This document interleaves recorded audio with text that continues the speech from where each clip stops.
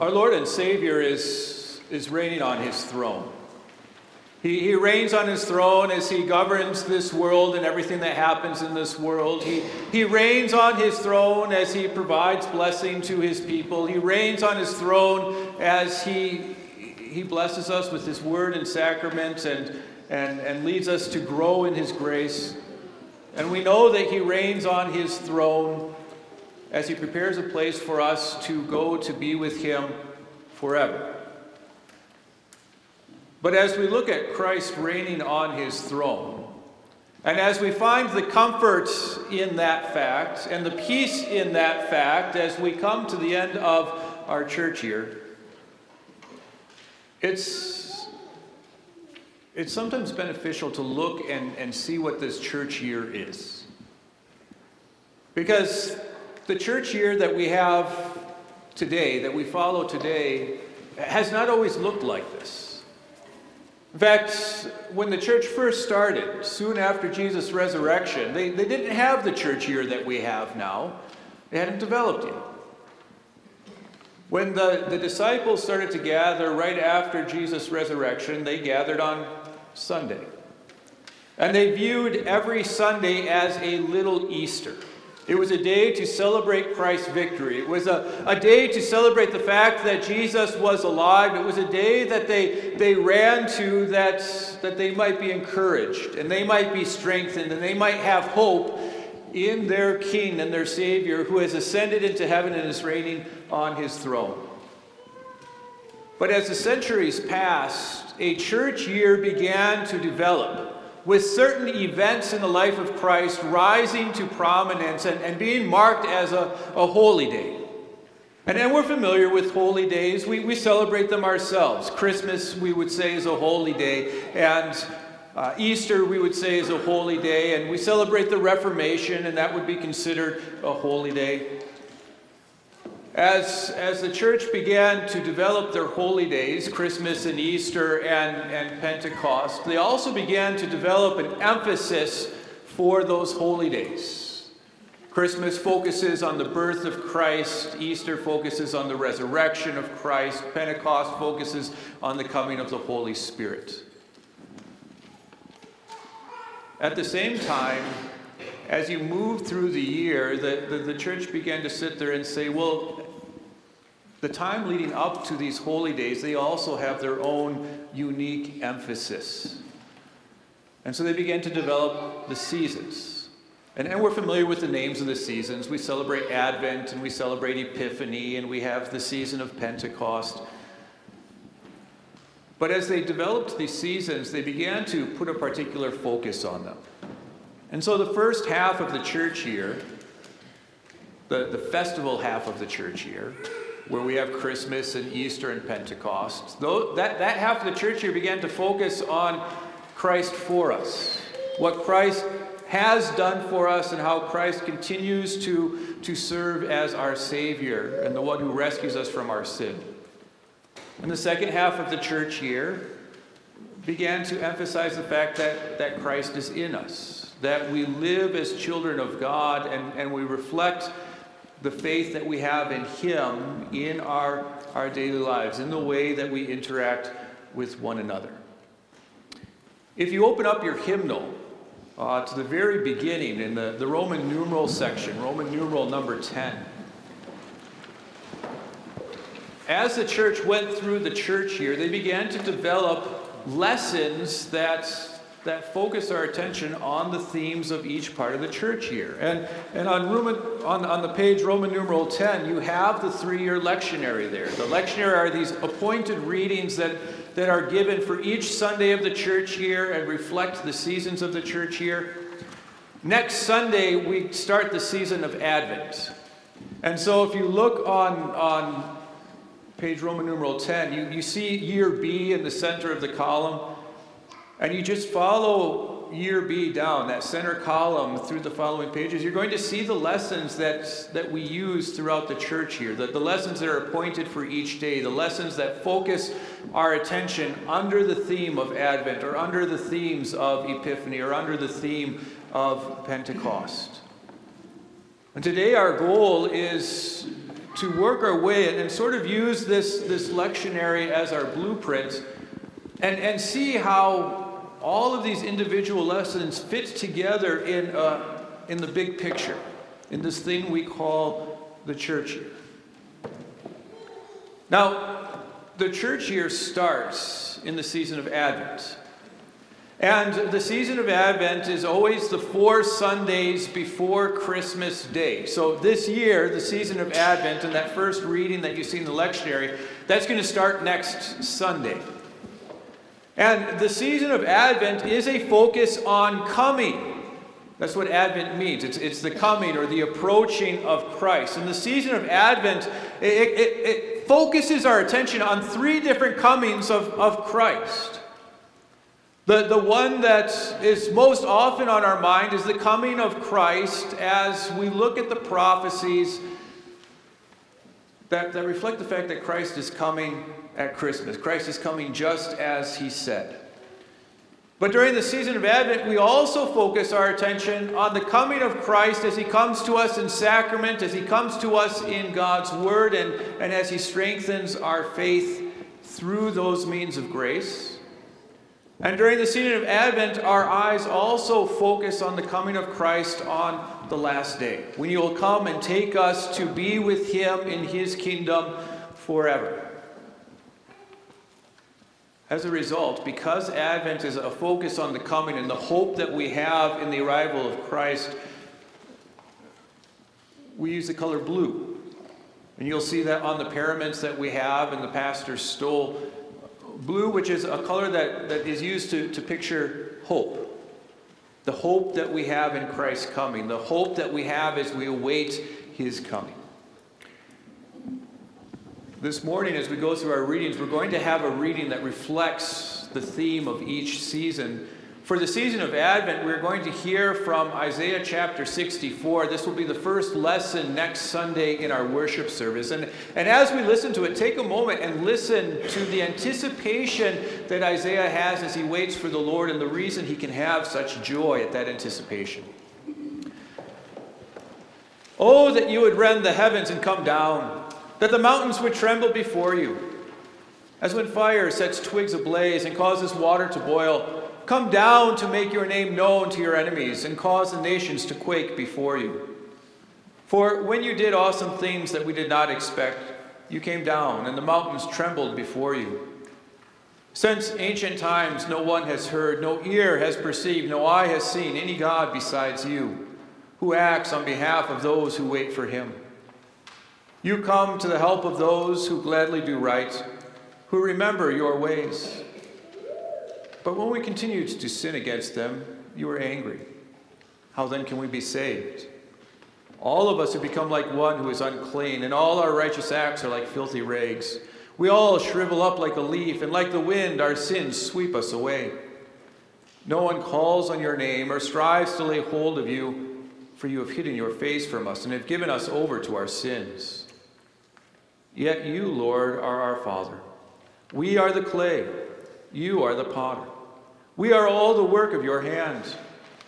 Do not be angry beyond measure, Lord. Do not remember our sins forever. Oh, look on us, we pray, for we are all your people. The word of the Lord. Christmas follows Advent. Christmas is the time we celebrate the birth of our Savior. We celebrate the fact that God has fulfilled his promise that he made in the Garden of Eden, and he continued to emphasize each time he gave a prophecy about his son's coming. Now, no one knows the exact dates that Jesus was born.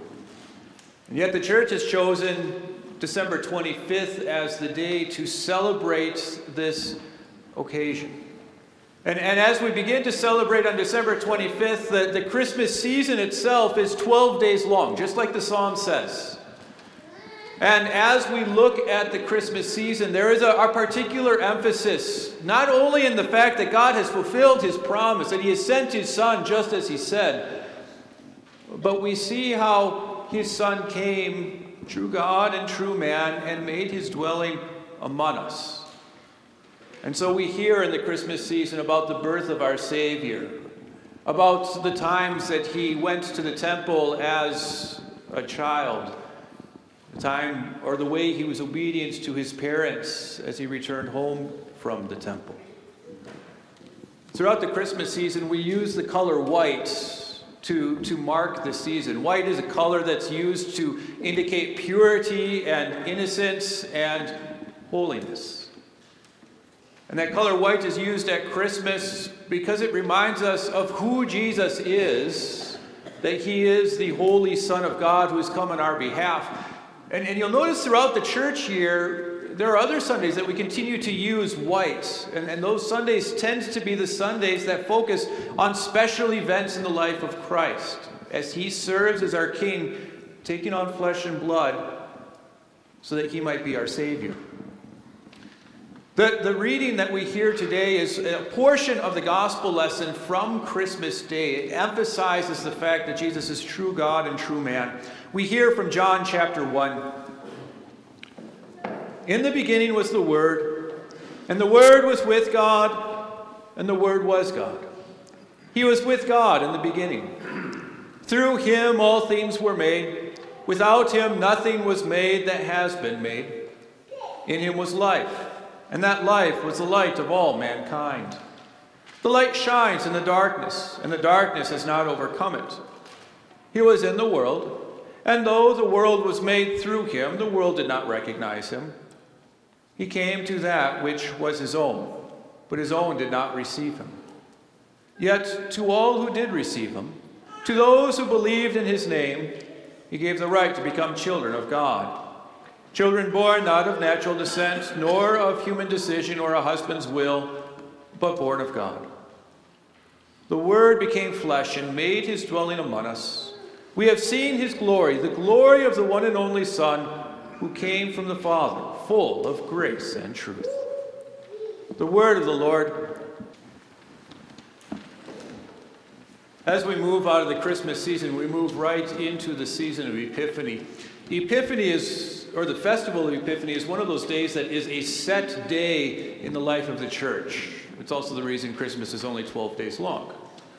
Epiphany always occurs on January 6th. And Epiphany, that day, is referred to as the Christmas of the Gentiles. The lesson that's normally read on that day is the account of the Magi coming from the east to worship their newborn king. The season of Epiphany then draws our attention to that newborn king. And it draws our attention to the fact that Jesus is true God and he is true man.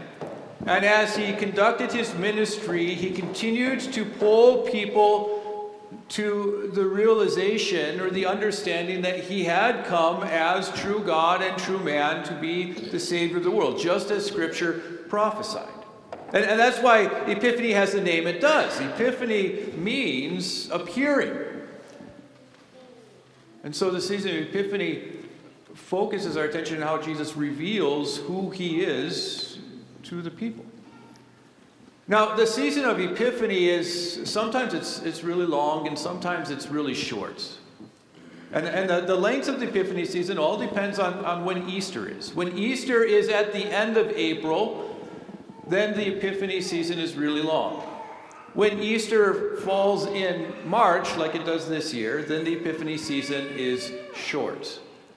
But the Epiphany season always draws our attention to who Jesus is. And so the Epiphany season, we always hear about the baptism of our Lord and how God announces from the cloud, "This is my Son whom I love." And the Epiphany season always ends with the transfiguration of our Lord, which emphasizes the Father saying from heaven, "This is my Son whom I love. With him I am well pleased." Throughout the Epiphany season, we use the color green. Green is used to indicate growth. It's the color of growth. When you look at plants, you know when they're green, they're growing and they're healthy.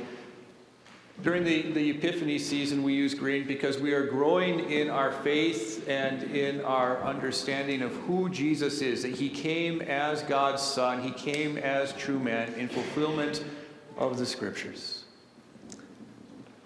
The lesson that we're going to hear this morning is the lesson that's been appointed for the day of Epiphany from Matthew chapter 2. After Jesus was born in Bethlehem in Judea, during the time of King Herod, Magi from the east came to Jerusalem and asked, "Where is the one who has been born King of the Jews? We saw his star when it rose and have come to worship him." When King Herod heard this, he was disturbed, and all Jerusalem with him. When he had called together all the people's chief priests and teachers of the law, he asked them where the Messiah was to be born. "In Bethlehem in Judea," they replied, "for this is what the prophet has written. But you, Bethlehem, in the land of Judah, are by no means least among the rulers of Judah. For out of you will come a ruler who will shepherd my people Israel." Then Herod called the Magi secretly and found out from them the exact time the star had appeared. He sent them to Bethlehem and said, "Go and search carefully for the child. As soon as you find him, report to me so that I too may go and worship him." After they had heard the king, they went on their way, and the star they had seen when it rose went ahead of them until it stopped over the place where the child was. When they saw the star, they were overjoyed. On coming to the house, they saw the child with his mother Mary, and they bowed down and worshipped him. Then they opened their treasures and presented him with gifts of gold, frankincense, and myrrh.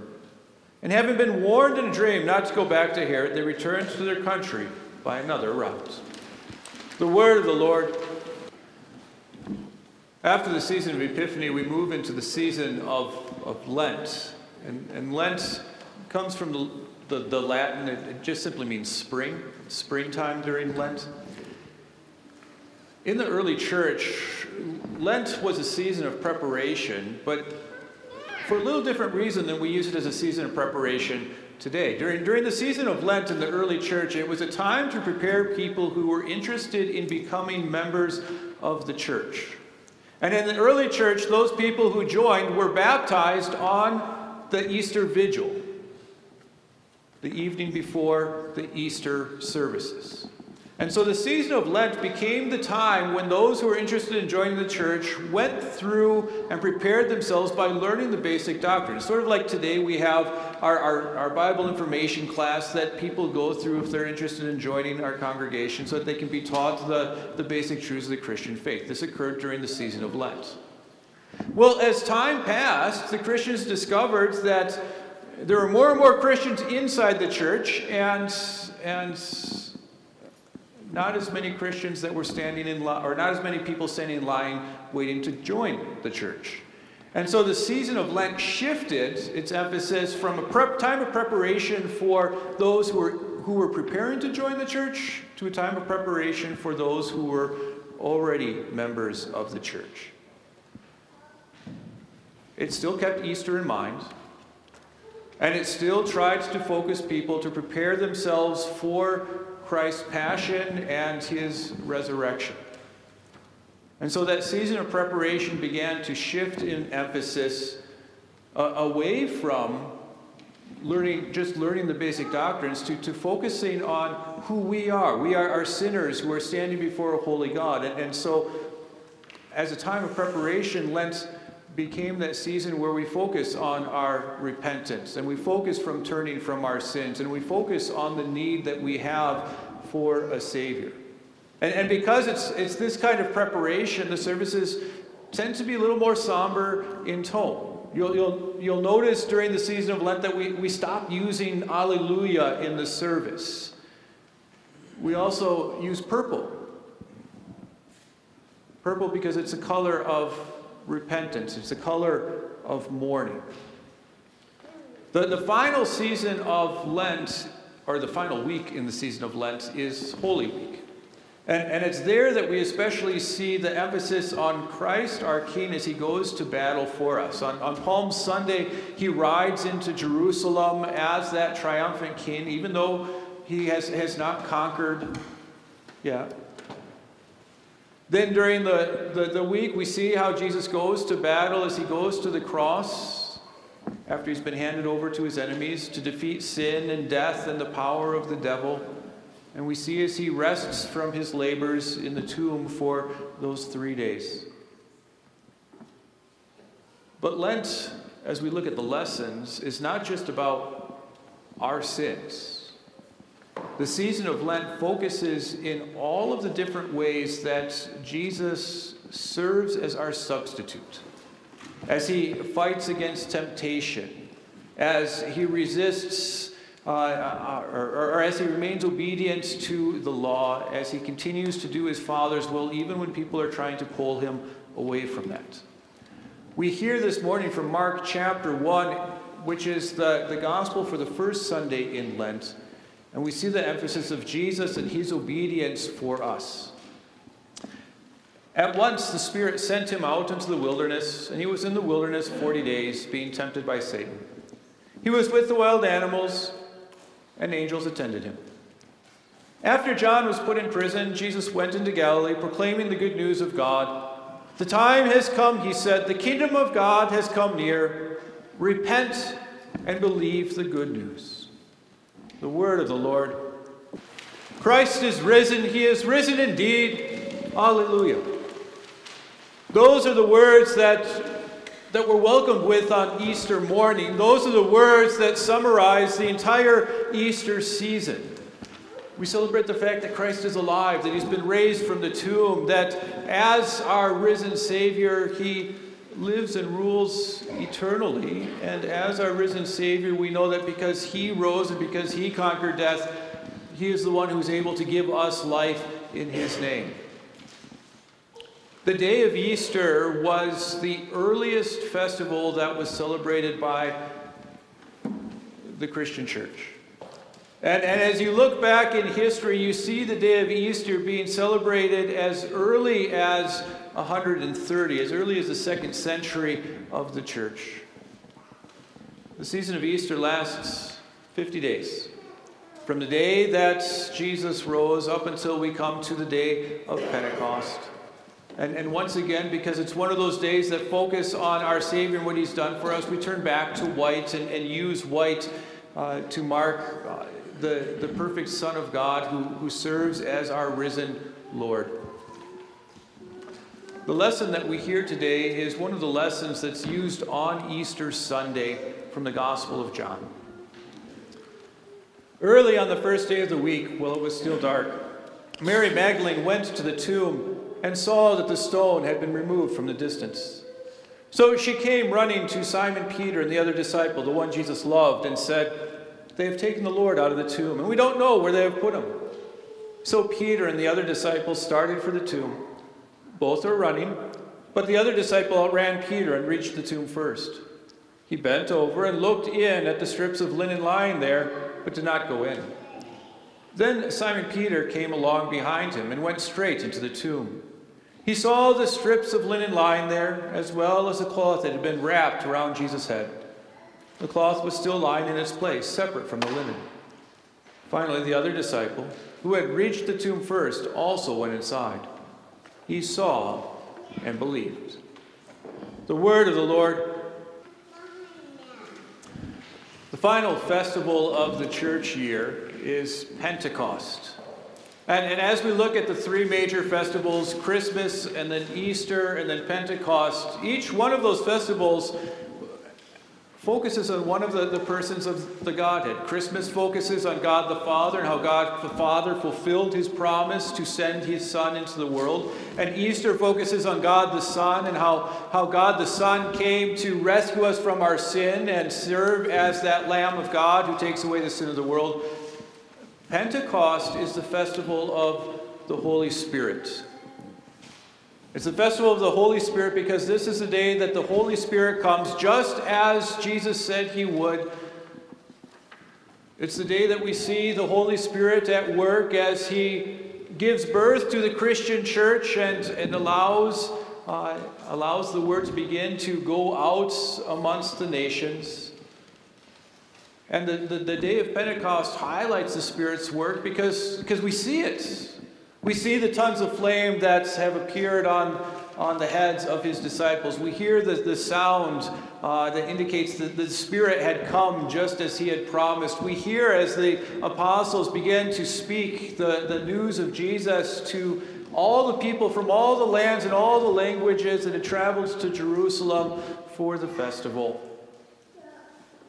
And we see and we call this day the birth of the Christian church because on it we see how 3,000 people heard the message of the apostles 2,000 people heard the message of the apostles and were baptized on that day.